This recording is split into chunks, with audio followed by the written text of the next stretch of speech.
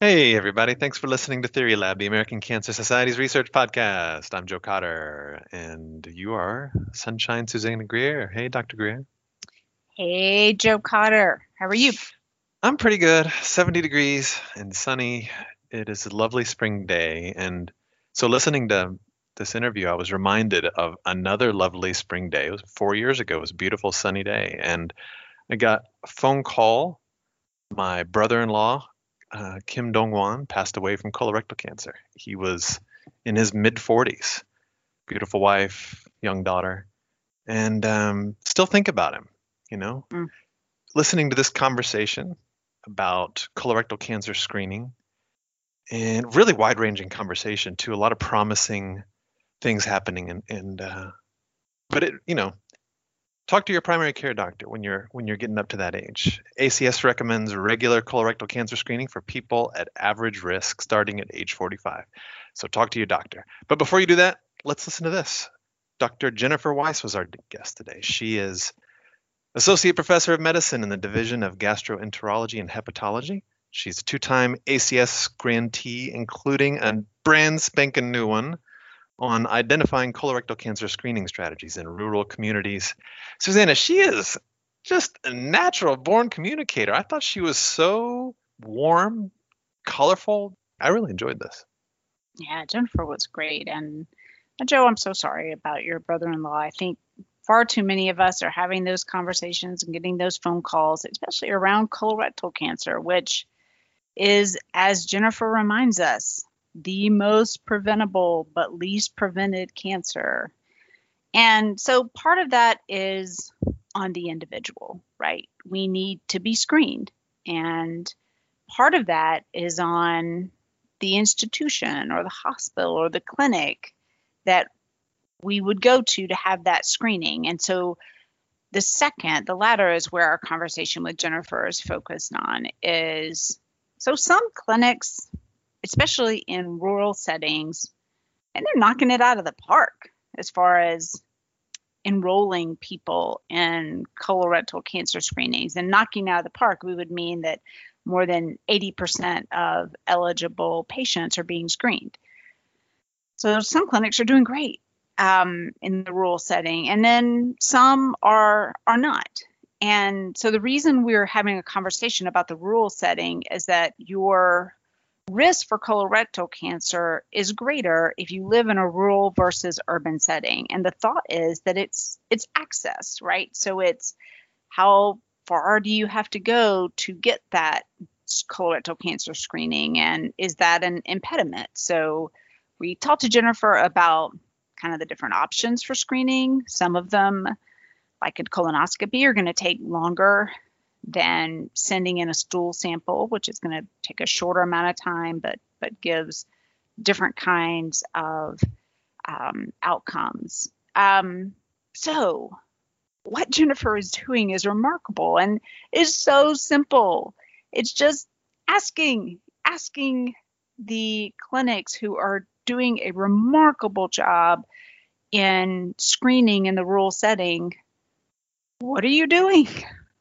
Talking to them and giving them the accolades and really finding out what measures are they taking that are working. So that's piece one. And piece two is also talking to these rural clinics that maybe are not knocking it out of the park percentage wise in screenings, but maybe they are screening a particular population. So maybe there's a particular ethnic group or age group that they are doing a really good job. And so finding out what's working there.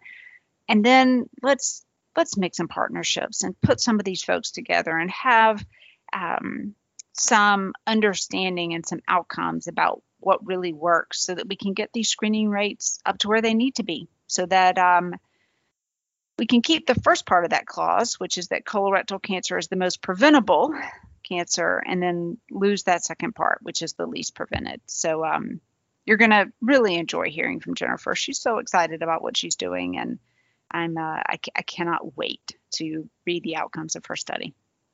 Hey, Jennifer, how are you? I'm great. How are you? I am doing well. It's a beautiful day here in Atlanta, and I'm so excited to talk to you today. So if you're ready, we're gonna jump right in. Sounds good. All right. So I've I've done my homework on you, and I love a quote that I read from you. One of the things that you've said is that you recently described colorectal cancer as being the most preventable but least prevented cancer. Okay, so let's start off. Just tell us what you mean by that. By most preventable, I mean that we are actually able to identify the precancerous lesions for colorectal cancer, which are polyps.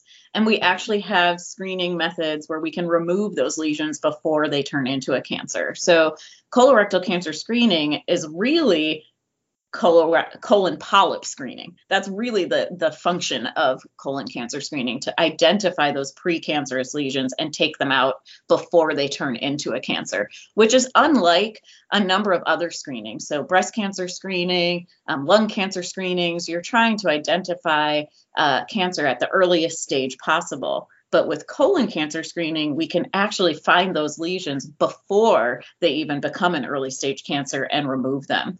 And so that to me is one of the most powerful things about colon cancer screening.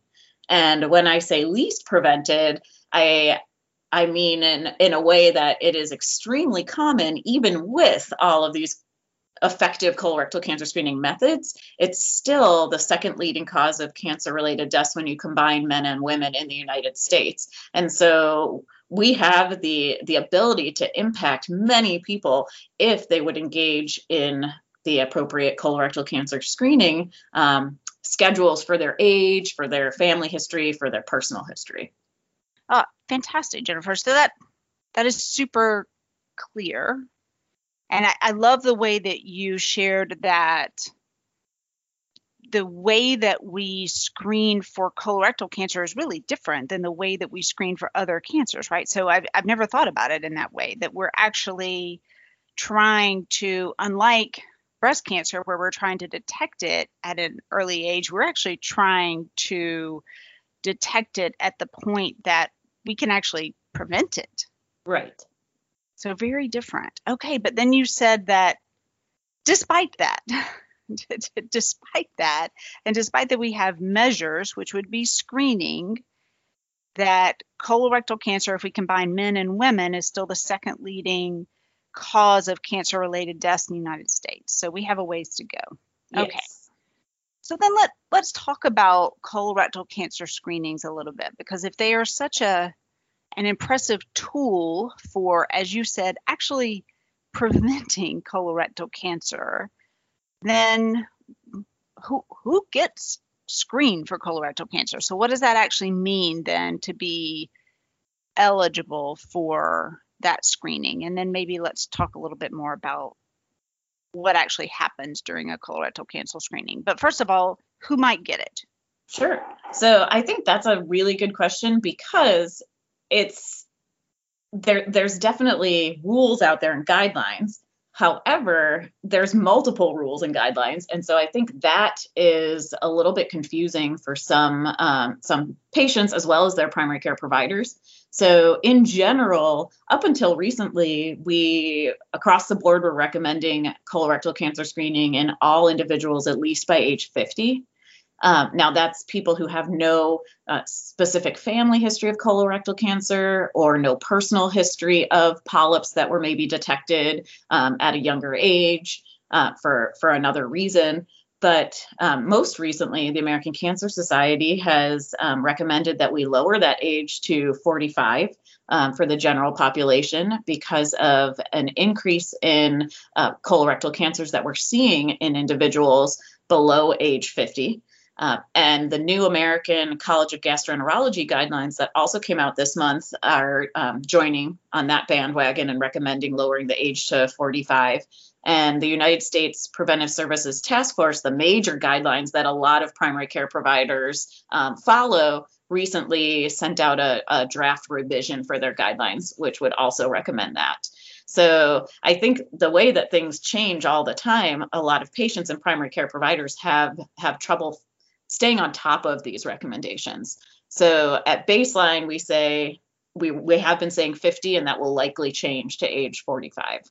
Now, the other thing that's a little bit confusing is if individuals have significant family history of colorectal cancer, and especially the ages at which these cancers were diagnosed, or the number of relatives, and the degree of relatedness. So whether it's a mother or father or brother or sister versus aunts, uncles, and grandparents, that also influences when we would recommend someone start their colorectal cancer screening. So that adds yet another layer of complexity on top of how to have a conversation with patients and primary care providers about when is the appropriate time to start screening for that individual who's sitting there in the office. Jennifer, it sounds like what you're saying is that we need to be having those conversations with our general practitioners when we're in our mid-40s, when we have no family history and have no personal history of polyps. And then that conversation gets a little more complex if, and the recommendations might change if we do have first degree relatives who have had colorectal cancer. Is that fair to say that this just needs to be a conversation that we're having? Yes, yeah, that's exactly it. So I think there needs to be two major lines of conversation. So one with your primary care provider, at least by your mid-40s, and then at the same time, start having conversations with your family and family members as early as possible about their medical histories so that you're prepared when you go in to have that conversation with your primary care doctor. Okay, so I'm reminded my family always travels to Florida for like summer or spring break, and we pass this barbecue restaurant, and I absolutely love the signs because it says from the rooter to the tutor, we do it all. And it's talking about like every part of the pig, you can find it here. So it sounds like same thing here applies from the rooter to the tutor. Because this is a preventable cancer, we need to be evaluated. And I think that the point that you're really sending home for us is that evaluate this in the ideal scenario, which is not what you and I are going to talk about today, that in the ideal scenario, this evaluation, this isn't just a one-time thing. This isn't just a snapshot. And then if we get good news that everything's fine, we're good. This is something that we will either need to follow up with annually or every 5 years or every 10 years. So regardless, in order for us to prevent colorectal cancer, this involves an ongoing conversation and action and screening. So let's talk about maybe one side of the spectrum, and that is that we know all these great things about screening, and we know that there are all these different possibilities, but does it mean that just because all these possibilities and different kinds of screens exist, does everybody have access to them? So one of the questions that I really wanted to talk to you about was how where you live impacts your access to colorectal cancer screening. So maybe you could talk to us about barriers that may exist based on where you live. Sure. So that's something that's kind of near and dear to my heart, and where I'm taking my current research is to look at these geographic barriers. Because we did find in one of our previous studies that even in a health system that predominantly screens their patients with colonoscopy, there's a significant association with colorectal cancer screening rates and the distance from where that person's home clinic is from the nearest colonoscopy facility. So the closer that clinic is to, we like to say the mothership or the big hospital, the more likely the patients that attend that clinic are to complete colorectal cancer screening. So we know that there is something with geography and with distance. Now, that definitely plays a role with choosing colonoscopy as your screening mechanism. But what I want to find out is, I'm assuming, because there are some rural clinics especially in Wisconsin, that have very high screening rates. And what my next kind of research project is to look at these high performing centers and learn from them and kind of showcase what they're doing and find out how are you getting these really high screening rates? And is it because you're not focusing on colonoscopy as the initial method of colorectal cancer screening? Maybe because their patients don't have easy access to a center that performs a colonoscopy. or maybe because a lot of their patients are farmers who don't have the time to take off an entire day for the preparation, the bowel preparation, and then have somebody drive them. So there's two people that now have to take time off to go in and drive themselves to the colonoscopy procedure and then recover from the procedure. So maybe that clinic has figured out with their population of patients, they should really be starting with the stool-based tests that are at home. And if those tests are positive, then they work on really navigating the system with that patient to get them into a colonoscopy with the least impact on their schedule or their life as possible. That's interesting. So you shared with us that at least for colonoscopy screenings, that there's an inverse relationship from, I think what you said is how far you live from I think you summarize it as maybe a major health provider. So where you would go to actually get the colonoscopy to your home to the actual rate of screening. So the further you live, the less likely you are to undergo the colonoscopy. Is that the message? Okay, but then you said that that's not true everywhere, that there are some rural clinics, some rural areas that seem to be doing better than others regarding colorectal cancer screening. So is that also true? Yes. Yeah. So the first relationship we discovered within our own healthcare system, where the majority, 80 to 85% of our patients are screened by colonoscopy. That seems to be the method of choice that our primary care providers are kind of discussing with patients. But I'm wondering, because we have seen across Wisconsin and other healthcare systems that there are multiple rural clinics that are doing very well, like screening over 80% of their patients, their approach to screening may be different. So they might not be really pushing colonoscopy as the first colon cancer screening method. Maybe they're having different conversations with their patients. And so that's what we're hoping to find with the next study that I am engaging in that's funded by the American Cancer Society. Oh, it's fascinating. I mean, it's so interesting to think that some clinics may have realized that some of the barriers around colonoscopy are prohibitive. And you indicated just some choices that you might see in a rural area, like it may be just too hard to take 2 days off work for both the prep and the exam and the recovery that's involved in the colonoscopy. So maybe some of these other mechanisms, some of these other testing strategies work better. But I guess before we dive into that a little further, that's fantastic that some rural health systems are having these really high, 80 to 85% screening. That's fantastic. But does that screening correlate to better outcomes as well in these communities? Talk to us a little bit about that. So that's what we don't know for sure yet. So that will be part of what we will be looking at with our research. However, there are studies that have been published that show in general, when you compare rural to urban areas, there is a higher incidence of colorectal cancer and higher mortality in rural areas compared to urban areas, and even within racial and ethnic groups. So if you're white and you live in a rural area, you have a higher incidence of colorectal cancer than if you're white living in an urban area. Same thing with African American and Hispanics. So there is a significant impact as far as incidence and mortality of colorectal cancer also with living in rural areas. So your expectation then is that the rural areas where you're seeing these high screening rates, you are also going to, as an outcome, or see better outcomes because you will hopefully have early detection, earlier intervention, and the much better outcomes we see when we are able to detect colorectal cancer at early stages. Yes, that is exactly what we're hoping to show and prove.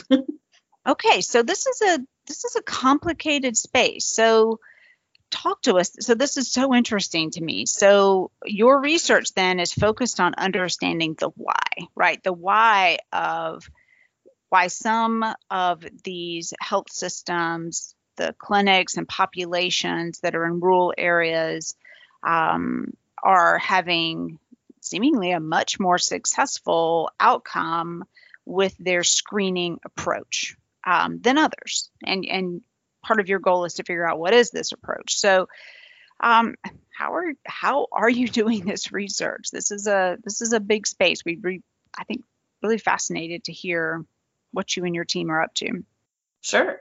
Yeah. So one of the major things that we found with my American Cancer Society kind of mentored research scholar grant, which was looking at within my own institution, was that providers who had very high screening rates were the ones who were the most capable of identifying multiple barriers to colon cancer screening at all levels of the healthcare system, at the system level, the clinic level, the provider level, the patient level. And we think it's because they were the ones who are the most actively engaged in the process of colorectal cancer screening with their patients, and they've been able to identify what things are barriers, and they've been able to identify facilitators that help overcome those barriers. And so based on that idea, that's where we decided, we can't just take what we've learned from this large academic institution and take all of the interventions that worked here and just tell another healthcare system or different healthcare setting, you should do this and implement it this way and it will work. And we know that that's not necessarily the truth. But what we can take from is this lesson that we learned where the high performers are the ones that have a lot of really great insight into how to increase screening. And so that's why we wanted to look at all of the rural clinics in the upper Midwest and start first with the clinics that are doing really well and have conversations with them. So we are doing a quantitative analysis with data that we're going to get from surveys, as well as electronic health records, to look at lots of different variables that might be associated with screening rates. But we also are going to do what we call qualitative research, where we really go out to these high-performing clinics and interview and speak with primary care providers, clinic staff, people that work in the clinic, and even patients to get an idea of what's really happening on the ground that is really working well for them. It's unbelievable the things that you will come up with just from these conversations that you cannot get from a survey or from looking in the electronic health record. And we want to find innovative ways that these clinics are increasing their screening rates and then be able to help translate them and disseminate them to the lower performing rural clinics. So Jennifer, as you put together your proposal and started to generate preliminary data, were there conversations that you had that led you kind of down this train of thought where you were like, holy moly, this is so innovative. I never would have thought of this and I really want to learn more. Yes. So we have a lot of people who are interested in just presenting information about colorectal cancer screening to patients and trying to get them to get screened and know about screening. And the way we go about presenting that information, I think a lot of people know it has to be culturally appropriate and linguistically appropriate. However, in one of the rural clinics that we talked to, they said that one of their approaches was to send out the information in a format where it actually looked almost like it was kind of an auction for cattle and for animals, and in a way that would grab the farmer's attention so that they paid attention to it in the mail, as opposed to just a regular flyer from your doctor's office. Okay, I wouldn't have thought of that. You're right. Thanks. But nor do I live in the upper Midwest, right? So, I'm in Atlanta. We would send out something about peach trees or, who knows, right? I mean, right. But that's fascinating to think that it just literally has to catch someone's eye. So tell us, what do you hope to learn? So I hope to learn things like that, stories that are showing and highlighting really innovative ways that rural clinics are increasing their colon cancer rates. Because I think that the lower performing rural clinics will be able to more easily adapt and implement the interventions from higher performing rural clinics than taking interventions from large academic health centers and trying to fit them in like a square peg in a round hole. And I'm hoping that we will also find not just innovative ways for rural communities, but also for populations within those rural communities that are historically have low screening rates. So maybe migrant farm workers, predominantly Spanish speaking individuals, even within a rural area, and see if there's innovative ways to reach those populations compared to what we're doing in urban areas.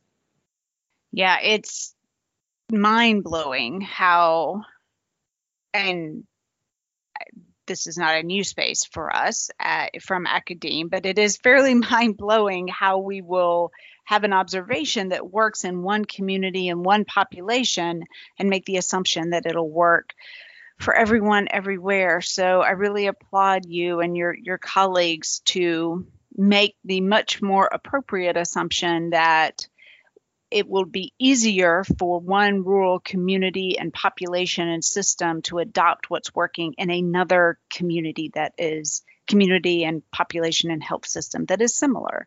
Yes. So that's fantastic. That's exactly it. And then our ultimate goal is to create a toolkit where we can showcase examples of what is being done in these rural settings. And the group that I do research with, the UW Health Innovation Program, we have created a number of toolkits that are publicly available on the Health Innovation Program website. It's called hipexchange.org, and it's available to anyone, public, private sector, anybody who wants to look and download any toolkits for a number of different options and diseases and another number of different healthcare delivery processes. So that is where we are hoping to kind of bring together the culmination of all the things that we learn from this research. Yeah, I'm wondering, in your preliminary research, did you talk to any of you said you talked to the really high performing centers who were really knocking it out of the park as far as colorectal cancer screenings and had these numbers in the 80 percentile, which is incredible. And it is our goal for everyone. Did you talk to any of the lower performing systems just to see were there any differences or challenges that they faced that were quite different? Or were they just, were you able to pick up patterns of implementations that they were trying to make that were quite different? Not yet. So that is good. That is the focus of the current research study. So we will be reaching out to the lower performing clinics to do the interviews and talk to their primary care providers and their clinic staff as part of the data gathering. Okay, fantastic. So it's a comparison between what's working and what's not working and trying to draw some parallels and some differences between those two groups. Yes. And we also want to identify primary care clinics that may not have a very high colorectal cancer screening rate overall, but that have done very well for a particular group of patients, such as individuals who are Hispanic or Medicaid, are primarily insured with Medicaid. So we want to be able to identify high performers and lower performers with respect to multiple different populations. Yeah, that's a great point, because you could have a best practice that is really working well for one group of people and not working for another that everyone can learn from. So that's a fantastic idea.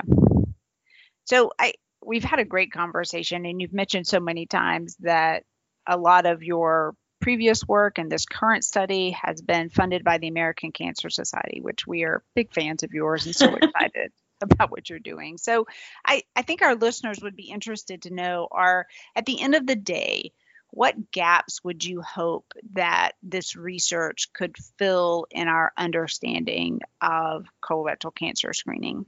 So I think the biggest gap is that I want to show how colorectal cancer screening is happening differently in different areas, and that it's still possible to reach high screening rates in all different populations and in all different healthcare settings, which, I was kind of inspired by the National Colorectal Cancer Roundtable goal of 80% in every community. So really kind of pulling out every community of patients, whether it's where you live or a community based on your race, ethnicity.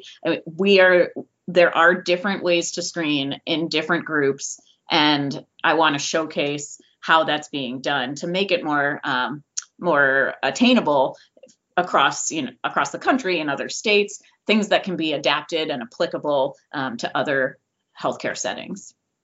Yeah, you're absolutely right. The 80% is a goal of the American Cancer Society as well, as you know. And I think that it's one thing to have a goal and another thing to have a route to get there. So we're so thrilled that you're a part of this effort by the ACS. So is there one piece of this that you're the most excited about, or that you're like, I cannot wait till we get this data? I think that would be fun for us to know.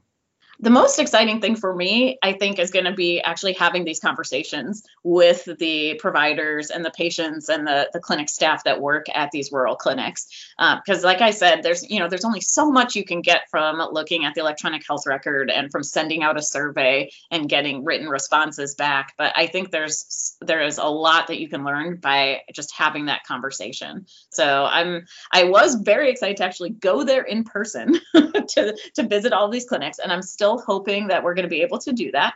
But I am also, with COVID and everybody doing a lot of things virtually, I think that we also will be able to potentially be able to interview more people and more clinics, because we can do things with Zoom and WebEx and Skype and things like that. So that's what I'm really excited about, is learning from the people. Yeah, and I bet they'll be so excited to talk to you, because I'm wondering if anyone has ever asked them what they've done that's allowed them to be so successful. Yeah, and I think that the other thing is, people like to be noticed for what they're doing and showcased for what they're doing well. And not only that, but we've shown that we can learn a lot from the people who are doing well, and that you don't have to be punitive. You don't have to focus only on the people who have lower screening rates and say, why aren't you doing this? Why aren't you getting your people screened? What is happening? When really it's, hey, we have clinics that look kind of like yours, patients that are slightly similar. This is what they're doing. Do you think this might work in your clinic? And if you've already tried to do it, where were you having difficulty implementing this? And maybe we can even make networks and form some relationships between these higher performing and lower performing rural clinics, where they can help each other.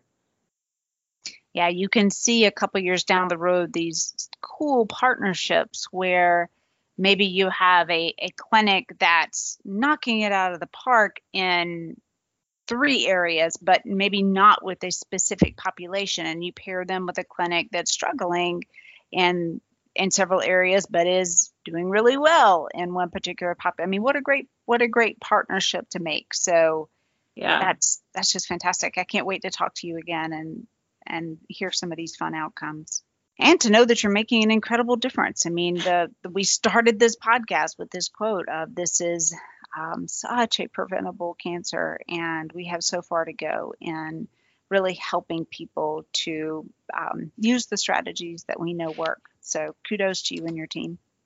Thank you. All right, one last question, and that is that we have a lot of listeners who have had a cancer experience. Either they are patients or survivors or caregivers. Is there a message that you would like to share with this group? Yeah, so March is Colorectal Cancer Awareness Month. So I guess what I would really like to say is how important it is to talk about your experience and your medical history with your family members. I do truly believe that knowledge is power, and that if you can let family members know about your experience and your history, that will help them get on board with colorectal cancer screening themselves, and also figure out when they need to start their colon cancer screening, because based on that person's age, their relative might need to start sooner than 45. And that's a conversation that they'll have to have with their primary care provider, but they won't know to have it if they're not armed with that history from their family.